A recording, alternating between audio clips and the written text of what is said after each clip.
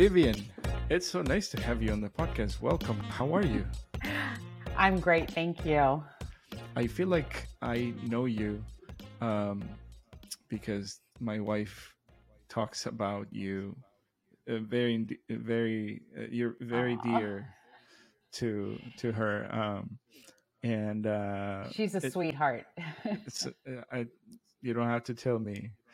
Uh, but uh, but yeah, the reason one of the reasons that we're talking to you today is because my wife Deanna and you met in Southern California when Mhm. Deanna was going to Saints Peter and Paul. Are you still Yeah, parishioner there? I still am 30 some years. Well, let's see, 35 years. Wow. I know. Nice. I have to tell you something about your beautiful wife. Every time I see a Sacred or Immaculate Heart, I think of her. You need to pass that message on to her. Well, look at that. Oh, okay. Well, I wear this one, and I think of her every time I put this bracelet on. That's awesome. I don't know I if just you had can. to share that with you. That's awesome. Yeah, the joke is we are a walking miraculous medal now because she has the Sacred Heart of Jesus and I have the Immaculate Heart of Mary as a tattoo. Oh, that's Um, awesome. and I have one of your prints of the Immaculate Heart of Mary right behind me. Oh, I don't know mhm. if we can see it, but I'll show it later. But um, and we also got like one of your prints of Saint Philomena for St. Phil. my niece, whose name is Philomena, and then we saw one of your actual icons at the Sacred Art Gallery in Old Town Scottsdale. So it's Yes, very nice yes, to I had meet a you few of them. virtually. Yeah, yes. Nice to But see you. I see your wife on Facebook and I see pictures of you, so I feel like we know each other. right, and this is Gustavo. Hi, Gustavo. Hi. Yeah. um, so for those that don't know you and the work that you do, can you give us like a 2-minute intro of who Vivian Imbruglia is? Well, I'm a mother and a grandmother and a wife. I'll tell you that first. But after all those three, you can call me an iconographer, you can call me a sacred artist, but everything I do for his glory. It's kind of like my motto of sorts. And I don't paint anything else. I mean, every once in a while, something little, but I will not commission anything else that's not sacred art or an icon. That's me. That's been my life for the last 18 years is Beautiful. a little studio upstairs over there. Hmm. And Nice. I go up there every day like everyone else goes to work, except I don't have a freeway. I just have 12 steps. I go up That's there. amazing. Yeah. Talk about a commute. Yeah. Yeah, it's in fact there it is. There's the stairs. There you go. Actually looks like my commute. Really close. It's nice. No freeway traffic. know. I love Yeah, I it. love it. I love it. Yeah, Working just from home roll has out been of the such a bed blessing. and then Hmm. Yeah. um, Yeah. Sometimes people think it's like a crafty thing with me. It's like, no, this is my job. This Yeah. is what I do every single day. I try not to work Saturday and Sundays, but every single day I go up there. That's awesome. that's amazing. So an iconographer or a sacred artist, that's amazing. So you've always been artistic. Yeah, I come from a large family, and because we didn't go places, we had a huge art room, and my mom would just say, "Create, create," and I painted my first mural. I think I was probably 11 or 12, and she let me paint all over our walls. I have a twin sister, and we both paint, and so we just painted all over the walls, and that's where it started. She really encouraged our creativity. And again, I think that came from just being at home and not going places. So we just were creative. Yeah. So That's I awesome. always have until I came upon icons. That's Which And awesome. that's what it all.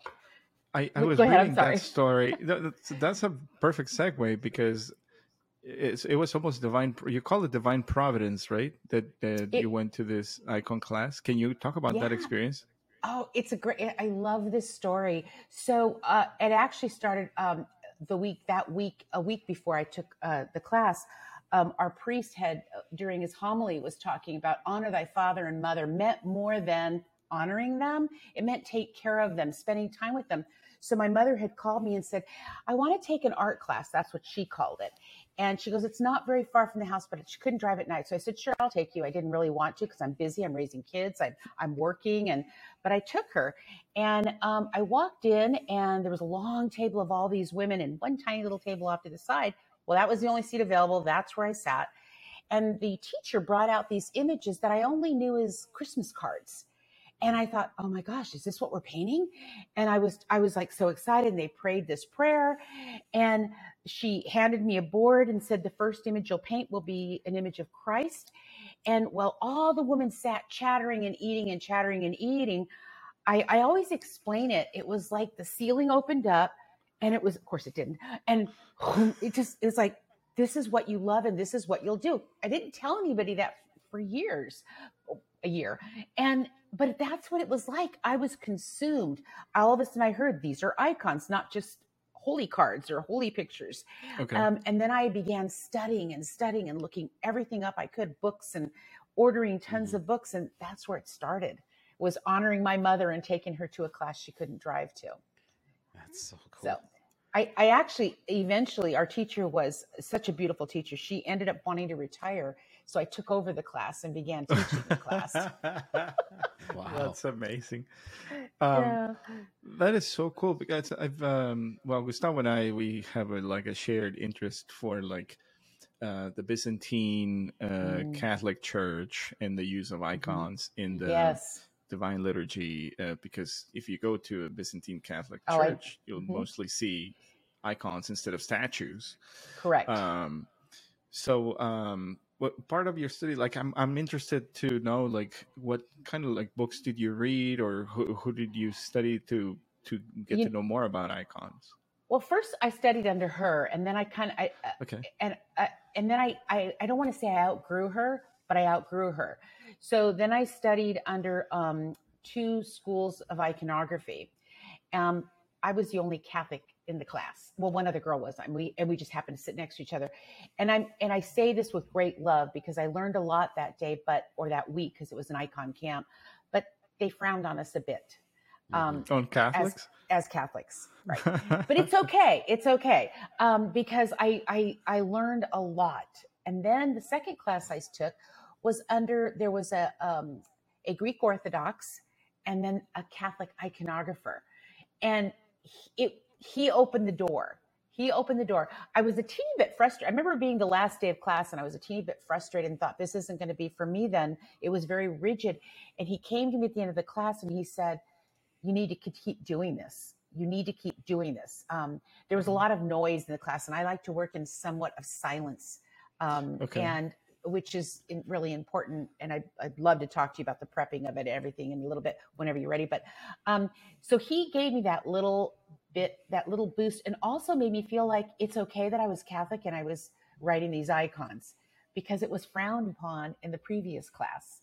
So that opened the door, saying it's okay. And then my style, because I know what you're talking about, the Byzantine icons, they're beautiful. And I've painted many Byzantine and then Western style. Mm-hmm. It depends on what the client asks me for. But I tend to lean a little bit more on the Western, but I create them in the same style that a Greek Orthodox might. Very prayerful, which is, I think, is the most important thing. It's the most important thing. Yeah. Okay. So there's several things to unpack there that you just mentioned. So first question that comes to mind is, why do we say that an iconographer writes an icon versus painting an icon? Yeah, there's a lot of people that ask that question. And I when I took the class, we just always said write. It's just what we did. And I'm gonna be very upfront. I'm not a theologian, but I will tell you what they taught me. But okay, so what my teacher taught me and what I've always gone with is we're writing scripture. It's nothing we made up. These are not stories that we made up. These is scripture. So I can't go in and change the story of John the Baptist to suit me in the icon I'm writing. I have to write it true. It, Okay. it needs to be true to scripture. Now, some people there's the you'll read a lot of articles where you'll even hear Orthodox say no, it's not writing, it's not writing. Then you hear no, it's writing. There's so much controversy out there about it. It's a little bit scary. I used to have one site I would follow on Instagram and Facebook, and the fights these people would get into. I go, wait a minute, we're talking about sacred images. Why is everybody so mean and fighting? And I kind of just stopped following them because it got ugly. So I still So there's say a big right. divide. Oh my gosh, yes. Okay. And the bottom line is that if it's created in prayer in the proper way, Who what cares? difference? But cares? who cares? But I'm used to saying right. Every once in a while, I'll slip up if I was giving a talk somewhere, and I might use the word right and explain why we do it. And then I'll accidentally say paint, and someone will go, "You said paint." Yeah, I did say paint. It's okay. We know what we're talking about here. Relax. Relax. Okay, because the way that sacred art evolved, I mean, you see it from like the from the catacombs, right? Like the engravings on the walls, that you have like the image of a pelican, right? There was like this imagery of Jesus, Right. The pelican giving its blood to I love for that their symbol. children to Yeah. There's so many things that we could talk about that, but mostly the audience for those types of so they were illiterate, so they didn't know how to read, so Right. imagery would tell the story, and they were used for like catechesis aids, I guess. Can you what have you maybe we can like slide into like the preparation of the process, because you just said that you cannot change the story of John the Baptist to suit the writing of the icon. Okay. I'll go back to what you were talking about as far as the imagery. That symbols are the most important to me, the most important part of an icon next to the eyes, and that's just my own personal thought. But symbols tell the story. As you said, there was a time when people spoke all types of different languages, and this is how they told the stories. Not too long ago, it was the Year of Mercy. It was a huge icon I did. In fact, I think that's the one that's hanging at the Sacred Art Gallery. So I wrote this icon, and everything told a story. And there was a priest not too far from here who was teaching about the Year of Mercy and used that icon because everyone spoke Spanish. And so he used all the symbols to tell this story, which I just thought that's the perfect example, the perfect example of how no words were necessary. All the symbols told the story. Just beautiful. I'm sorry I segued into that, but I just thought I love that you recognize that. So symbols are important, which is why research is so important. Exactly. You put the wrong symbol in and you're telling the wrong story. But you started to ask me a question. I'm sorry. I got excited and I interrupted you. No. This is perfectly fine. And we try to keep this like there's no, we don't have like, we're more like fast and loose kind of conversation. Gustavo, I've been hogging the questions you. No, you I'm have. enjoying a lot. I'm really interested to learn about the process because it's really important. Yeah, like you, I was a artistic kid growing up, but I never kept it up. I still know how to draw, but it's not something it's not my passion, basically. Okay. I'm a designer that's my career. So I got more into the computer side of art and design and all that stuff.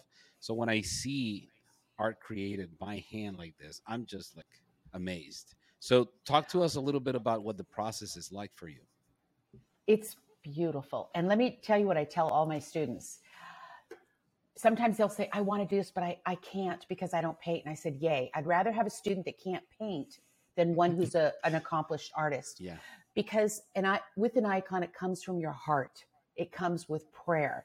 But as far as the actual steps that take place, the very first thing, like just recently, I just wrote an icon of newly sainted Michael McGivney. I don't know if you know who he is. Yep. He's the one who started the Knights of Columbus. Okay. So I had to learn about him. So I had to read everything I could on him to develop what were going to be the symbols. So the first thing that you do is research. And then I take this image that I have in my mind and I go before the Blessed Sacrament and I pray about it. Is this the right? I can't do this on my own. It's all guided by the Holy Spirit. You become too arrogant if you think I've got this. Yeah. So when I feel, and sometimes I refer to someone, a priest who might be more knowledgeable about a particular saint or whatever. So I'll like a Saint Norbert. I went to a Norbertine priest to talk to him about Saint Norbert. So I always go to someone higher up if I'm a little bit worried about it. And then there's board preparation. So an icon is not written on a canvas. It's written on a type of wood, and not any wood. I usually use a poplar or a birch panel. Okay. And then there's a piece of white linen. And by the way, all this is symbolic. So the wood is actually symbolic. Some will say of the tree of life or an altar, which is so beautiful. A piece of white linen is laid down, which represents or can be symbolic of the shroud or an altar cloth. And it's laid down with rabbit glue. And then there are 10 layers of marble gesso, beautiful white, pure marble gesso. Personally, I always think of a pure soul, someone who's been to confession. That may not be true, but that's what I personally think. So it's this beautiful, clean palette I'm beginning to work on. And then the image, I prepare to put the image down. The image can be just transferred onto the board, and then I etch it with an etching tool. That etch will always be there, similar to the wounds of Christ. Again, that's my take on it, whether it's anybody else's. Correct. But then there's the most beautiful prayer that is prayed, which is so important before you actually begin, or actually each day. And I won't read the whole prayer to you, but it starts off, with, it goes, "O divine Lord of all that exists, you have illuminated the apostle and evangelist Luke with your Holy Spirit." Luke is the patron saint of artists, so we're calling upon him. So beautiful. And then it says, of course, I'm not in my room. I think in my room it says, "The grace of him who has been born of me is spread throughout the world." This is the best part. "Enlighten and direct my soul, my heart, and my spirit." Then it says, "Guide the hands of your unworthy servant." We're unworthy to paint an image of Christ, and we're admitting it. We're admitting that we're unworthy of it. So we're asking for guidance. And then it says, "So that we may worthily and perfectly portray this icon of your Holy Mother, the saints, for the glory and adornment of your holy church." This is so important to do. Then we ask for forgiveness. We say, "Forgive our sins and the sins of those who will venerate these icons." So we're asking him to even forgive the sins of those who are venerating the icon. Wow. And then, and all those who are standing before it. Anyways, it's the most beautiful prayer. So prayer is incredibly, incredibly important when beginning. This is why it's not like regular art. It's not art. I don't even call it art. I call it a prayer. When you're done with an icon, it is a prayer. Now, depending on the image I'm working on, like let's say Father McGivney, when I began that one, I usually will pray a rosary or something while I'm working. But with Father McGivney, I listened to his stories because I wanted him with me. I had a holy card. My spiritual director had sent me a holy card from his canonization, so I kept that with me. So if it was Mother Teresa, I would have had something of Mother Teresa's, or listened to her story, or prayed her novena. So I try to bring the saint as close as I can to me. I kind of shut out the world. I don't watch TV unless I'm listening to a movie on the saint, and I'm listening, not watching, or I'll listen to sacred music. Gregorian is my favorite. I'll have something playing in the back.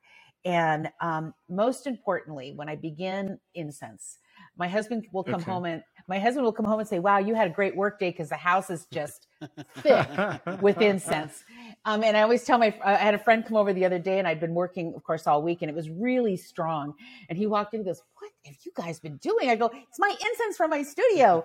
But it's the most beautiful smell. It just awakens all your senses. So it's a very, very, very prayerful process. Um, that's in short how you prepare That's in beautiful. in Wow, that's in yeah. writing it.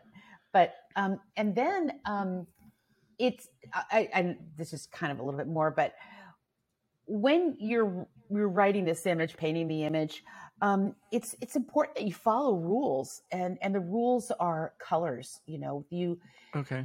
I can't decide. I actually had a student once, was a student, and she said, I'm going to paint the Blessed Mother pink with some flowers because I want it to match my wallpaper. And it was like, no, no, no. But it was, she wasn't thinking, this is a prayer, and we have rules that we need to follow. And so Our Lady, we always see her in the royal colors and blues and reds. And so blue is the color of royalty along with purple. Red, we see Christ in that. That's the color of love and passion and sacrifice. So he is usually in those tones. The gold on the icon. This is really important. Most of my Hmm. icons all have gold on them. It doesn't make it a better icon because it's gold, but I only use real gold. And I can tell you, nothing upsets me more when I see somebody posting something and they're using fake gold, because I can tell fake gold. And if you can't afford to use real gold, it's okay. You use yellow ochre, which is a yellow color. It doesn't make it less of an icon, but don't try to fool anybody. That's my I That's your get pet peeve about iconographers. you just can't try to pass that off. White is the color of divine light. So usually Christ is painted in white, or his mother, and then black is death or evil. So sometimes you have to Okay. use those colors. But so there are rules that you follow as far as the colors. You just don't do it because somebody says, I really want to, St. Joseph in orange, or I don't know, orange is actually okay to use, but you just can't do it to suit the person. Well, I always I'm try sorry. to, It's a little bit educate like them. the liturgy, right? I mean, we want to make sure Yes, that we're worshiping worthily and correctly, and right. just to hear the whole process and how prayerful it is, and for the icon itself to become a prayer.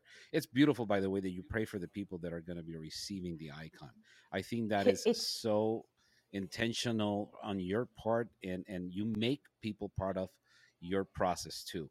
Because it's right. not devoid of personal touch, because it's your personal touch. The icon itself is touching the family or the person that receives it, and obviously they're enveloped in beauty with the icon, Mhm. and in beauty because of the specific saint. So I think it's just wonderful that your process includes praying for the recipient. And Mhm. yes, totally, in terms of following the rules, that is for the benefit of the overall, how you receive it, as a prayer, as you venerate it, as you see it, as you pray with it. Yeah, I would definitely not have the same effect if it was like pink with flowers and matching Right, the right, right, right. You know, it's so beautiful. And I'm going to go back to when I would have students who said they couldn't paint, but when they went through the process with great prayer and this beautiful devotion to the image they were painting, when they finished, I remember one student in particular. She would cry when she looked at her image. Hmm. Now, somebody off the streets might look and go, "Well, it's a little bit crooked. It looks a little." They weren't looking at it like a prayer, but because she created it with her heart and with prayer, it was beautiful, Hmm. beautiful.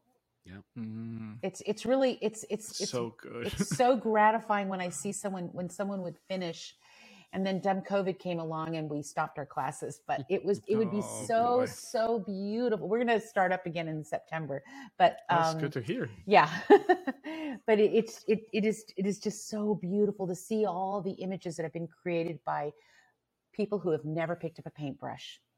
That's awesome. It's Well, really, yeah. that gives me hope. Uh, You just you have to have mentioned it right here. I will. Like it's not for lack of try, I should say. Um, it's always something that I wanted to ask you because you mentioned earlier there's that you do more Western style Yeah. icons versus Eastern or Orthodox style. What would be like the main difference between the two styles? You know, it's the look in the faces for me, and whether this is correct or Okay. not. And it's nothing that I did on purpose. It kept happening, and I would try to go to the more stark looking face. Okay. It still has the characteristics of an icon with the longer nose and bigger ears and the small mouths, and but it just kept happening. And then I thought, you know, I keep asking God to guide my hands, so I can only guess this is what I'm supposed to do. Mm. And it's okay.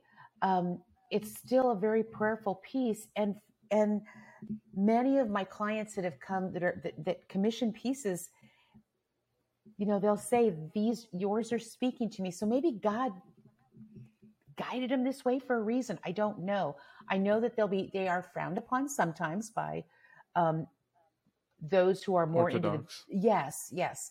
I'm a very Orthodox Catholic though, but so, and that's okay. I don't care anymore. Another gentleman who writes the most beautiful Byzantine icons, he said, it's how you're guided. Don't fight it anymore. Cause he was really Interesting. wonderful as far as asking questions. Why, you know, he goes, just don't fight it. So I don't.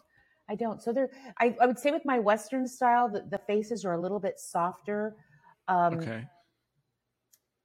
The eyes are as I told you, I think the eyes are my favorite part of the icon, because when I'm working on the eyes, it's like I almost stop and I go, okay, Lord, whoever needs to be drawn into this devotion or this image, let them see through these eyes. And then I start very carefully, we'll start painting the eyes. So for me, the eyes are the soul of the icon.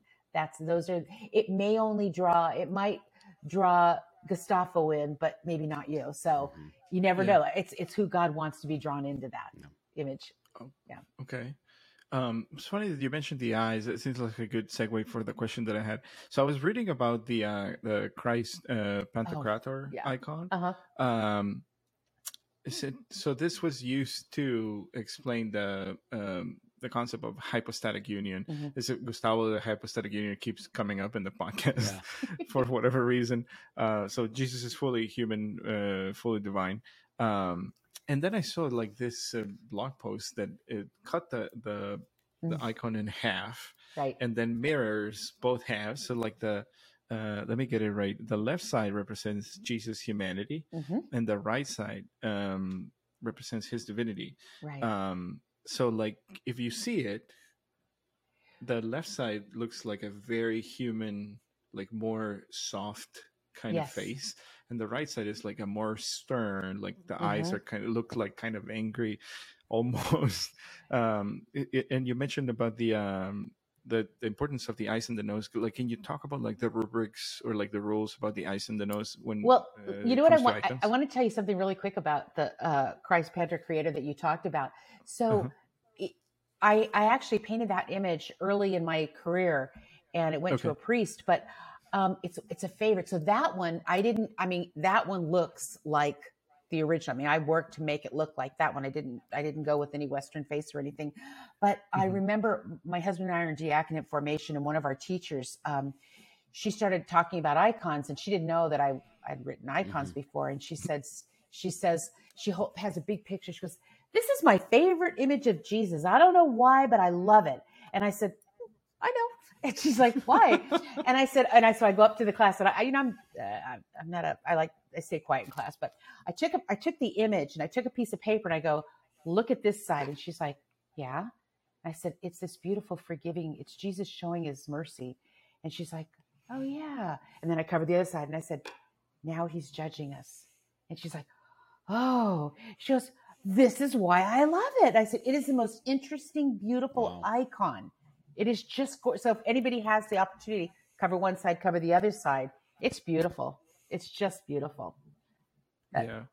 I saw the post or an Instagram video on what you're talking about, where you take this side and you mirror it, and it's a completely different Jesus, and you do the other side, and it's so amazing. That's but awesome. You started to ask me about noses and eyes and ears. Yes. I'm sorry, I get all crazy and excited. No, it's all good. So there are rules, and so the eyes and icons are always bigger. And if you think about it, they have seen the face of Christ. When we see the face of Christ, they're going to be huge. Our eyes are going to be huge. Long noses are a sign of nobility. So you always notice the noses are longer. The ears are large because when we go to heaven, there's no need to speak, only to listen. We're going to hear. Yeah, there you're That's good. Just makes me good about having big ears. You're all I'm set. a walking icon. Yeah, and your face is not that symmetrical either. So you're like two Hey, thumbs now. up. Okay. Shots fired. Mine isn't either. So maybe we're halfway there. So the ears are larger because we're listening to the word of God. We're there. So, and the mouths are small because there's no need to speak, only to listen. Wow. So those are these, like when sometimes people say, well, I don't like icons because they look weird. Well, then when I tell them why they look this way, they're like, oh my gosh, that's beautiful. So it's just understanding and knowing. And then all of a sudden you see true beauty in them. That is so fascinating. Wow. It's all the symbolism. I know. It's crazy. And then they're supposed to like draw you to prayer when you contemplate them, right? So like we have so many around the house. This is like what we're trying to have like all these holy images that when people come into our home, they're like, I wonder if they're Catholic. Yeah, I know. So you have written hundreds of icons. Yeah. And some of them have gone to homes. Some of them have gone to parishes. But some of them have gone to the Vatican. Yeah. So can you talk about like the ones that have gone to the Vatican? I think you have one at St. John Cantius in Chicago. Yeah, actually, it was at St. John Cantius for a year, and it went over to Divine Mercy Shrine in I'm going Wisconsin. blank. No, okay, wait. It's the Marian priests, Father. Okay, wait. Oh, Father, the one that does the Sermon of Spirits, like Father Alders there, Father Gately, Father. It's their order. Oh yeah. I forgot the name of. So, them, anyways, it's there now. It's moved over there, and that was the Purgatory. I called it the Purgatory icon. So it was at St. John. It was, and the reason the way that one got to St. John Cantius is I wrote that for a book cover. And it was the icon was to give all the symbolisms of purgatory, which was an amazing icon for me to do because at the time I was so fascinated with purgatory. So it's a fun icon. So anyway, the writer of this book, she was called the Purgatory Lady. that was her parish. I know. She's written a lot of books on purgatory. So she went to them and said, would you like this? And they said, yeah. So it stayed there for 1 year. I don't know what happened, but then I think she knows the priests over, and she said, Father Seraphin, who's no longer with us, he had a huge devotion to purgatory and all the holy souls. And so she asked, would you like it? And he said, yes. So it now hangs there. Oh, nice. But as far as the Vatican goes, are we good on time or? Yeah, you're good. No, you're perfect. Okay. So there's two stories. So the first icon, there was a group of friends who were going to Medjugorje actually, and I couldn't go. I mean, I'm an artist now. I'm starving artist. I can't just hop on a plane and go to. So a friend of mine said, you know what, I want to gift you this trip. We're going to go. And there was about 6 or 7 women, and it's like, okay. And so I'm trying to prepare for this trip, and it came to me, you need to paint her an icon in Thanksgiving for this trip. Because then they added we were going to go to Rome as well, because they go, well, Viv's going to Rome. She's got to see everything in Rome so we went for 3 days. So I'm quietly thinking, I told my husband, I'm going to paint this image and give it as a gift because you have no time. You're leaving. You've got all this work you've got to finish. And it's like, no, I in my heart, I feel like it's going to be an image of St. Francis because we had Pope Francis, and I thought this will be perfect. I'm going to give her this image. So I'm working on this image, and she calls me and she says, Vivian, during my prayer time today, I was praying the rosary, God said, you need to have Vivian paint an icon of St. Francis, and you need to take it and give it to the Pope. And she calls me and she's telling me this, and I'm like going, she's a beautiful, prayerful woman, the most beautiful, prayerful woman, Nanette. And she says, and I'm like going, oh my gosh, Nanette, you're not going to believe this. She goes, what? So I text her a picture and I go, I'm painting an image of him. She said, why? And I said, well, I wanted to gift it to you. She goes, oh no, it's not for me. It's for the Pope. That's what the Holy Spirit. And I was like, well, okay. She goes, but wait, there's more. She says, all of us have to on going on pilgrimage need to paint a little something on it. And I go, okay, we can do that. And then she said, and then we're going to give it to the Pope. And I'm like going, yeah, right. I was planning on giving it to her, but, and I said, but okay, whatever.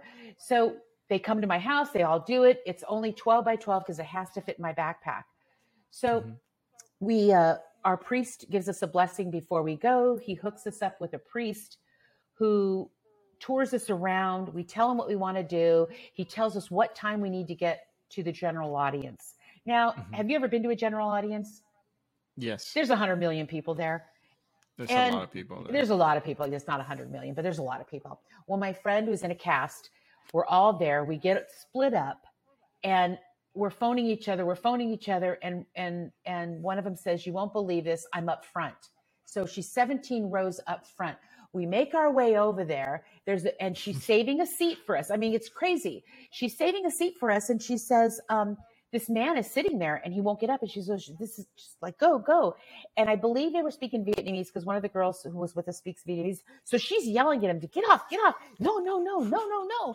Well, all of a sudden security comes over and we're like, oh my gosh. And so it's a guy. You're gonna get kicked out. Yeah, this guy has this, the little thing in his mouth. Microphone. It looks like Secret Service, and he's bringing something and calling people over. And I'm like, oh my gosh, we're getting kicked out of the general audience.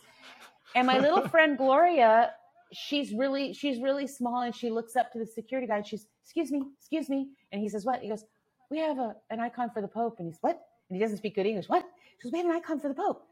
And he goes, and I'm standing here watching all this. And she goes, show it to you. He goes, let me see. So I pull it out of my backpack. Now the Swiss guards come over. Oh. We've got 2 Swiss guards. We have Secret Service, and we have a woman, and they're examining it like, it's a bomb or something. And he goes, and he's like this to me. He's like this, where address. And I'm thinking, what? And name. And I'm like, what? I don't know. And I'm just kind of like, so I'm writing my name and my address on it, and they take it. And my friend Gloria has this, smart enough in all the commotion. I'm standing there, the one who doesn't mind talking. I'm just standing there dumbfounded. And I'm watching the one guard give it to another guard, and we're watching him, and it's going up the steps to the Vatican inside, and the gate shut. And then Nanette, the beautiful, prayerful one, says, I told you this was for the Pope. And it was like, so, okay, everybody laughed and said, oh yeah, whatever, So about almost a year to the date that we were there, I got a letter from the Pope, and it's signed, and it's beautiful, and I have it framed, and it's just thanking me for the image. So, and still people said, oh yeah, right, whatever, he never, whatever. So then an article comes out. My husband loves to tell this story. This is the first time I'm ever telling this story. An article comes out. It was the first interview with Pope Francis, and it talks about how simple his office was, that all that was in there was a statue of the Blessed Mother, a small icon of St. Francis, and I forget what else. Whether it was mine or not, I don't know, but it was a great story. So that was the first icon. The second icon's a lot quicker story, and I'll tell you it really fast. One of my clients, I had already written one icon for them, 2 icons for them, and they called me and they said, we have a private audience with the Pope, and we want to gift him an icon of someone he just canonized, and he canonized him on his birthday, which was Peter Faber. And so, oh my gosh, she goes, are you up for the job? It's like, are you kidding me? So anyways, I wrote the icon. They had the private audience with them. They were so lovely in sending me updated pictures throughout the entire day. And when they gave it to him, Pope Francis starts to bless it. And they said, no, this is for you. And he goes, oh, and then he said, in Italian. And the translator said, he loves it. This is his saint or something, because he canonized him on his own birthday, similar as being a birthday gift. Mm-hmm. So that was the second one. So I do have that picture on my website because it was just a beautiful story. So Those are the That two is that are We'll awesome. have to put those on Instagram. Those are Yeah. so That So it was cool a cool stories. story. fun. Okay, let's just add a third one because I know that you wrote a Blessed Selena's Casey Yes. icon, and it how did you? It was a commission. It was a commission. Piece. It was a commission. A young man. I should say young man. I don't know how old he was, but it was a young man who had a great devotion to him. His aunt had actually known Solanus Casey. Oh wow. Okay. Yeah, and so he actually said. So I studied him. He told me all the symbols that he wanted, and if you look closely at that icon, there's a little bee in his sleeve. I don't know if you looked at that. Yeah. So the No, we know that Oh, story. okay. So you know the symbol. So the We've story told it is here. that. Oh, okay. Go So ahead, I don't go need to ahead. tell it. No, Okay. go Oh, ahead, okay. please. I love your So, and storytelling too. So go ahead. So correct me if I Yeah. say it wrong, but as I remember, because that was a long time ago. So as I remember, he was visiting his fellow Franciscans, and there was a commotion at the Beehive, and so Solanus Casey just put his hand in there and knew that there were two queen bees. He pulls one out, says, "Find a home for her," and it is just a beautiful, simple story. But so the bee was in there to be able to tell this story. That's amazing. And the keys, he has keys because people thought they referred to him as being dumb. And so he wasn't even allowed to do the regular jobs of a priest. He had the keys to the church to let people in and lock up the church. But many people were drawn to the church because of him. And so he has the keys, and then he's holding the church in his hands. That's the same church that the aunt of my client he went to, which was, I believe, in Detroit. So Saint Bonaventure must have been. I think so. It's been a long time. I'd have to look. Okay. I'd have to look. I keep notes on them, But yeah, that was a beautiful story. Beautiful. There's so many. I love my job because there's so many beautiful saints and stories. Yeah. It's. You can see I get happy with It's it. beautiful. Yeah. No, it's contagious. I love it. Totally. I can tell you stories Okay. all day long about the saints. It makes for great content and podcasts. Let me tell you. Okay, so you started saying that you do everything for the greater glory of God, Right. And I know that you hide AMDG in every icon that you write. Yes. Do you give prizes for people that find those letters? You know, it's funny. Sometimes they ask me, "Where is it?" I go, "I forgot." I put them in every single icon. And it started. A gentleman. Do I have time for one fast story? Yeah. Go ahead. Okay. So there's this gentleman. I was painting the Stations of the Cross. These were painting. They were big tiles, Stations of the Cross. They were going into our hall. And I was working all summer on those. And this little gentleman walks in, and he's, one of those guys that have been at the church since it was built. And he says, "What are you doing?" And I said, "Oh, I'm painting the Stations of the Cross." He goes, "No." And he's pointing his finger. "What are you doing?" And I said, "I'm painting the Stations of the Cross." He goes, "No." What? He goes, he says, "Why are you doing this?" And I said, "Well, the church wants stations and we're going to raise some money." "No, why are you doing this?" And I said, "For him?" He goes, "Yes." He goes, "Everything," and I'm not kidding you. He says, "Everything you do for his glory." He said, "When I was in school, if we did not write AMDG at the top of our paper, it was thrown away. So everything you do for his glory." Well, it was so funny. The night before that, I told my husband, we're painting these big stations. And I said, I could hide something in these and nobody would ever know. And they're up there forever. And I thought AMDG. So that was the first time. And it was pretty bold in a little red square. I put it on every single icon. And people go, "What's that AMDG?" And then I could tell them, no matter what you do, whether you're a nurse, you're a teacher, you do it for his glory. So I ended up having a ring made, and it's AMDG. This is my painting hand. I've worn this bracelet. Oh, it's all hidden here. Another one, AMDG. It is what, if I was doing this for myself, if I was doing it for a paycheck, if I was doing it for whatever, I wouldn't be doing it. Mhm. It has to be done for his glory. I can only believe that's why he has blessed me with so many beautiful images of his saints and angels and his mama.